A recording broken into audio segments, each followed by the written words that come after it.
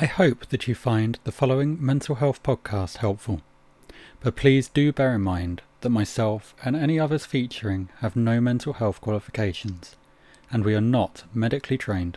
Therefore, it should be taken as non-professional advice only. Hello and welcome to You Don't Have to Be Alone, the podcast about mental health and just people's experiences with it. If this is your first time, my name's Dan, and today I'm actually joined by my first guest, Andy. So, hi, Andy. Hi, Dan. Tell me a little bit about sort of your experience with mental health. It's depression you suffer with, is that right? A little bit. It's more anxiety based Okay. than depression. There's been a bit of social anxiety, well, a fair bit of social anxiety, I suppose. But I've tended to just overly worry about things, which I think, given this day and age, is so common. Which is, it's particularly poignant that the title of this podcast is "You Don't Have to Be Alone." Is this because that is such a reassurance, given that the nature of it makes you feel alone, and it makes it's very, it can be isolating, and I think I've certainly found it isolating in some respects, mainly because I'm either thinking I'm the only person who is worrying about this, or or more commonly, I don't want to discuss this with anybody else because I don't want to put that burden on them, and I don't want to I know they say a problem shared is a problem halved, but I keep thinking someone else is going to have so many of their own worries, so many of their own issues, that I don't want to add to it. And especially with family as well, you kind of think they've, they're going to be automatically worried about you. But I don't want to kind of feed into that, you know. Yeah. But yeah, I've had anxiety for quite some time. And it's only really been quite recently that I've started to, properly make changes. Mm-hmm. And I've got a long way to go, but I've started down that path that hopefully I can start making some sustainable changes. I think we'd be kidding ourselves, wouldn't we, really, if we weren't, if we were to say, oh, I've started making these changes, so therefore I'm going to be great from now on. I think anyone suffering with a mental health condition, it is a long old battle. For me, I mean, you mentioned the name of the podcast, and I kind of had the opposite experience to you, in that I felt, maybe it's the difference between anxiety and depression, I don't know, but I almost felt like, not that everyone else has their own problems, but my problems just seem so big that no one's going to be able to cope with them with me, which is quite a weird place to be, because actually when I look back, some of the problems I had weren't actually that big after all. But I mean, if you don't mind, what sort of things, because obviously I don't come from the viewpoint of having anxiety, so I think it'd be helpful to sort of look into that. So what sort of things would worry you? Obviously don't feel you have to share absolutely everything, but the sort of things that would sort of be roadblocks to you in your day, I suppose. Yeah, sure. So I think one main thing is sort of catastrophizing. Something in the general day would look like it's kind of it might be something to do with, say, money, or might be a work worry, or something like that, where if I think, oh, if I make a wrong decision, for example, then this is going to lead to that. And then, so A leads to B, B leads to C. And it's kind of, it almost snowballs really. And I have to catch myself and just be like, no, it's not going to be like that. And I suppose each day is so different that it's difficult to kind of put a finger on exactly what can trigger something off. Like yesterday, for example, I had some sort of not so great news relating to work. Nothing absolutely terrible. But you kind of go from one thing to the next. And like I say, it is just like a snowball running down a hill. It just gets bigger and bigger. And, what I'm trying to do in my head is bring the sun out to melt it before it gets too big. And I think that kind of links in with, I know you mentioned about kind of problems being almost like too big. And I think from an anxiety perspective, I kind of sometimes think that my worries they start off too small, or I try and make them small so that I can justify not bringing other people into it. And I kind of, it sort of links in with a few traits of my personality. So things like, I've got more often than not, I have probably a bigger case of imposter syndrome than I like to think. I kind of think, well, if only people knew this about me, then they would change their mind. Whereas actually what I'm thinking is not reality. And yeah, I guess you kind of start to feel like you're winging it. Yeah, absolutely. You're thinking, oh, I'm just winging life. But then we all are. In some ways, we can never tell what's going to happen day to day, because if there is somebody who's listening to this podcast that can do that, then I'd really like to talk to them about next week's lottery numbers. Yeah, but we can't control. We can control things to a certain extent, but there are certain things that are out of our control, I think.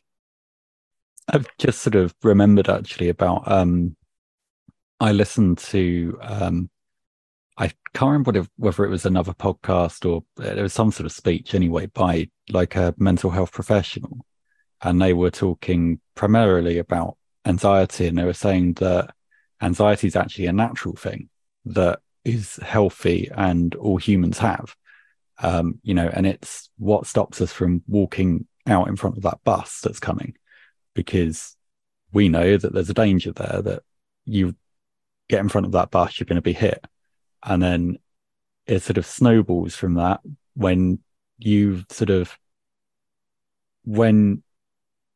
to deal with sort of small danger after danger after danger, your mind then starts to go into okay, I can't actually tell now what's actually dangerous and what's small, because your threshold for danger gets sort of greater, I think, so you end up just fearing absolutely everything. It was quite an interesting thing to listen to and sort of grasp, especially as Jackie, my wife, has also got anxiety, and she really struggles to open up with me about it, and I'm as close as you get. So yeah, exactly. And I think there's kind of what starts off as almost like an inhibition, right, sort of, and then it kind of graduates from an inhibition to an anxiety. You kind of, there is a healthy anxiety to, I don't know, it can spur you to do things like get to places on time. There's that anxiety of, I don't want to miss my train. Well, that's okay. But if it's an anxiety of, because in reality, if you missed your train, you get the next one. But if you're then thinking, I don't want to miss my train because then I'm going to be late, and then somebody's going to be annoyed at me, and then I'm going to lose my job, and then I'm going to be out on the street, and I'm going to, that's when it starts to become a problem, because you're thinking about, you're thinking about things in the extreme, and in reality, those things are not going to happen. Recently, I've had some counselling relating to work, and the person I spoke to was absolutely fantastic, and he was saying about he plagiarizing his his counselling, but a couple of things that he told me to do or told me not to do rather after every session. He'd say, between now and the next session, don't crystal ball. So don't try and say this is going to happen if this happens. Don't try and see into the future, and also to keep thinking, prove it. So if you're thinking, oh, if I don't do this, someone's going to be annoyed at me, and then this is going to happen, and then this is going to happen. Well, prove it. Where is your proof? And if you can't summon up any proof, which 99 times out of 100 you're not going to be able to, then what's the point? Yep, kind of makes sense. And have you found that useful in terms of, like, I suppose sometimes we can sort of go, yeah, that makes real sense, but then when you actually get to it, you find it really hard to actually follow that through. Has that been the case for you? Has it been? Yeah, it's definitely something that's required practice, and it's not only practice in implementing it, but practice in bringing it to the forefront of my mind in those situations. And I think that, I really, really hope that listeners can maybe take that and try and apply it and see if it helps. But what I would say is that for anybody who is trying to implement that, and as with anything, if it doesn't work at one point, or if you can't get sort of into the right mindset to implement it and kind of follow that through, just do not beat yourself up about it, because it's not going to work 100%. It won't work 100%, but, and this is going to, by the way, the people that know me, this is going to be such a hypocritical phrase for me to use, but be kind to yourself. Cut yourself that slack and just go, do you know what? That's okay. I'll try again next time. As far as my kind of personal experience with that, with implementing those things, I think that has helped. There have been situations where I've thought, oh, this is going to happen, this is going to happen, this is going to happen, and then I go, well, prove it. And then I think, yeah, good point. So yeah, things like that can work. Yeah, I guess. Yeah, I think implementing those things is always the hardest thing. I mean, I've had some therapy. It's not been like, I've not had anything that sticks out in my mind that's sort of like how I should sort of, here's something to try. But I have had sort of, those things where it's actually capturing the thoughts before they kind of snowball into, look at how terrible my life is. I seem to remember in the past, because for those of you listening, me and Andy know each other from the church I go to. I seem to remember in the past, Andy, you mentioned that you had been on medication. Yeah, that's right. I've been on medication for quite some time. And I sort of, it brings to mind what you said in the first episode, that almost don't shy away from it. Yeah. So have you found it useful then? Is that the? Yeah, I found it useful, and actually, I did have some advice from somebody very close to me who's a doctor. When I said to them, I'm really apprehensive of being on medication long term because I don't want it to distort kind of my view of reality. My thinking was that without medication, I was looking at everything in reality, and it was kind of like medication would give me a false sense of what things are actually like.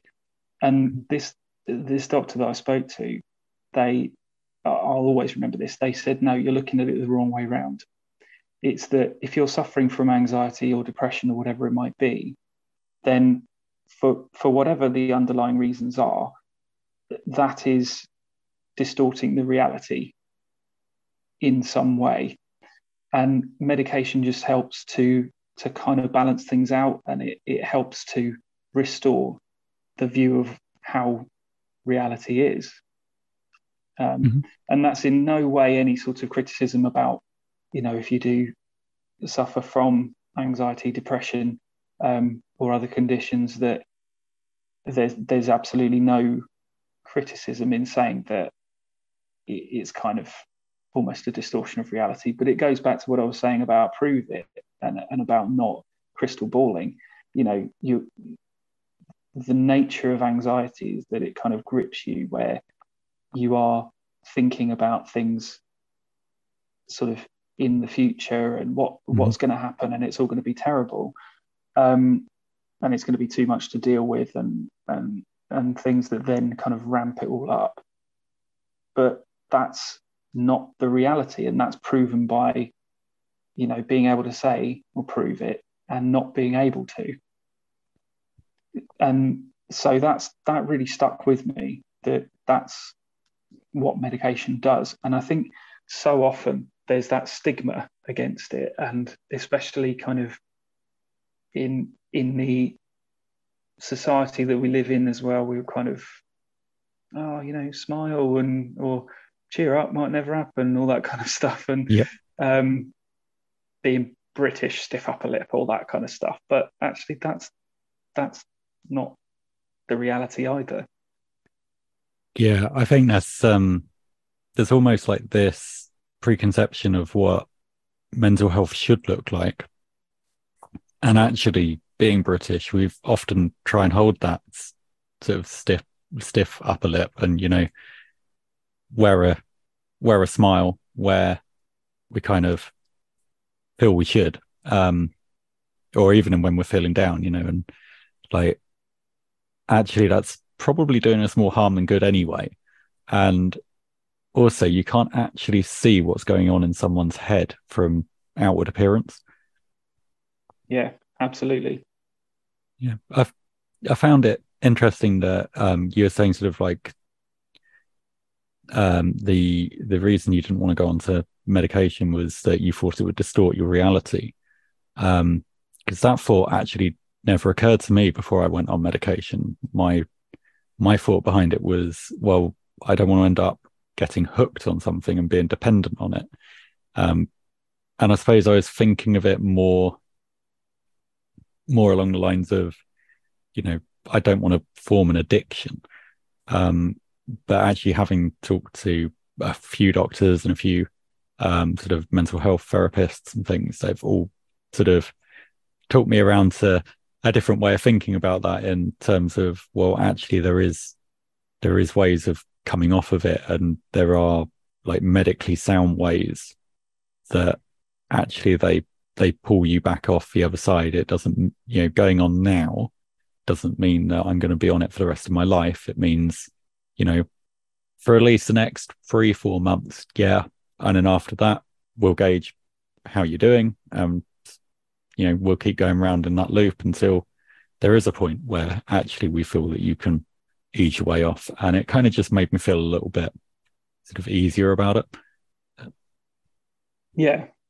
Yeah, no, I think they are extremely knowledgeable, aren't they? They have to be in this, especially because of the rates of mental health, conditions being diagnosed, that they're going up.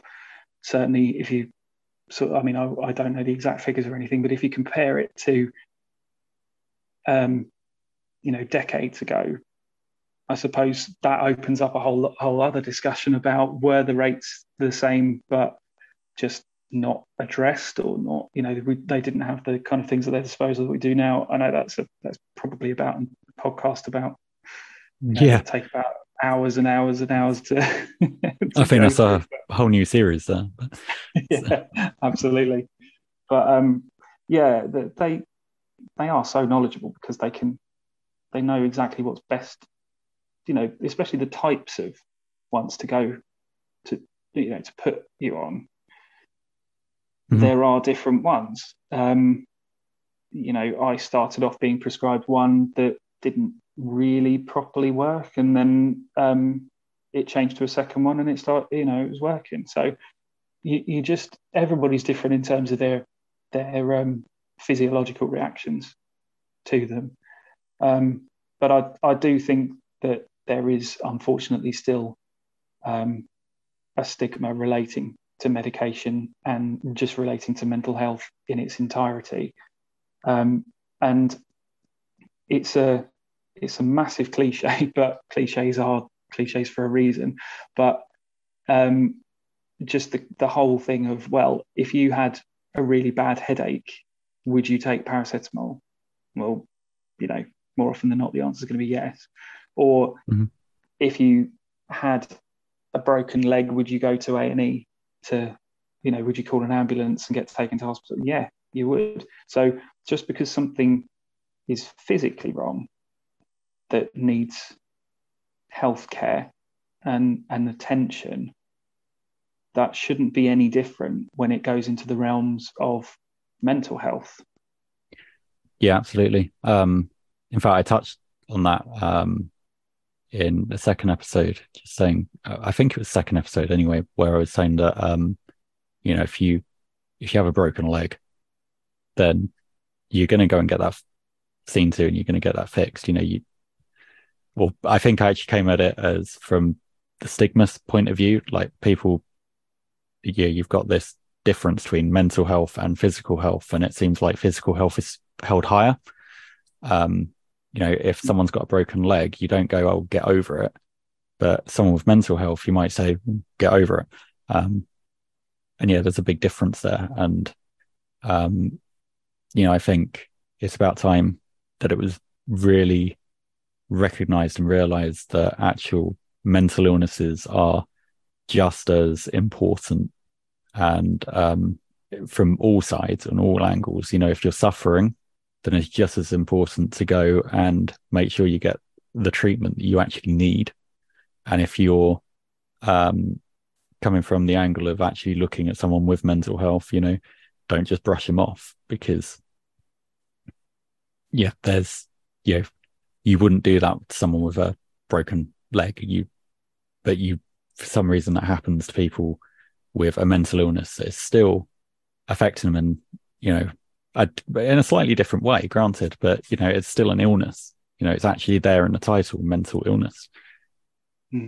Absolutely. And I think when it comes to kind of the broken leg analogy, you can have somebody who is a member of someone's family, or maybe a friend of somebody who is suffering from mental illness, and they might be very kind of attentive to start with. For example, they might be very sympathetic. They might, I guess if you were to use the broken leg analogy, it's almost like someone breaks their leg, they then get taken to A&E, they have it splinted, they have it operated on, they're then in a cast. And if you could imagine somebody who goes through all of that with the patient, let's call them the patient that's been in hospital to have the surgery and everything else on a leg, but then gets fed up sort of in the further stages where that person can't get up and walk into the kitchen to get themselves a cup of tea. So then they start getting frustrated with having to do things care for them in the long term. I think that's also kind of you wouldn't really think about that if somebody had their leg in a cast and they couldn't walk, they couldn't physically function to go and do things, then I think it's easier for people to kind of lose patience with people where mental illness prevents them from doing things. And I don't think that there should be that difference at all. And hopefully that is broken down as well. Yeah. Because it's all too common that you would see somebody with a mental illness, and because there's no outward sign of something like, arm in a sling or a neck brace or a leg cast, there's no outward sign of it. But still, the reality is that functioning is made in some cases to be very difficult. So I think there needs to be a breaking of the stigma of mental health to kind of make it more widely known that these effects are very real. But I think to be fair, a lot of work has been put into raising that awareness, and especially things like this podcast, sharing experiences and letting people know that it is okay to feel the way they feel, but in terms of they aren't alone, they're not an outcast, they are supported. I think that sort of thing is much more widely, or it's there's a lot more of that of the sort of thing than there used to be years ago. Which I think is a fantastic thing. Oh, absolutely. I think the awareness is definitely on the up. Particularly I think the media's had a massive impact on that, but although I think sometimes there's dangers to that, because I think sometimes media, we can focus too heavily on the outward appearance of someone that, a celebrity that we know to have a mental illness. So there's caution to be had there, but I think there's a definite raise of awareness. I think that's a really helpful and healthy thing. So just I guess one last question before we end. I'm hoping to make this a theme, that this will be a question that I ask any guest. So if you could go back and tell yourself at the point where your mental illness has been the absolute worst, anything at all, what would it be that you would tell them or tell yourself? Oh, that is a brilliant question. I guess I would say it gets better. Yep.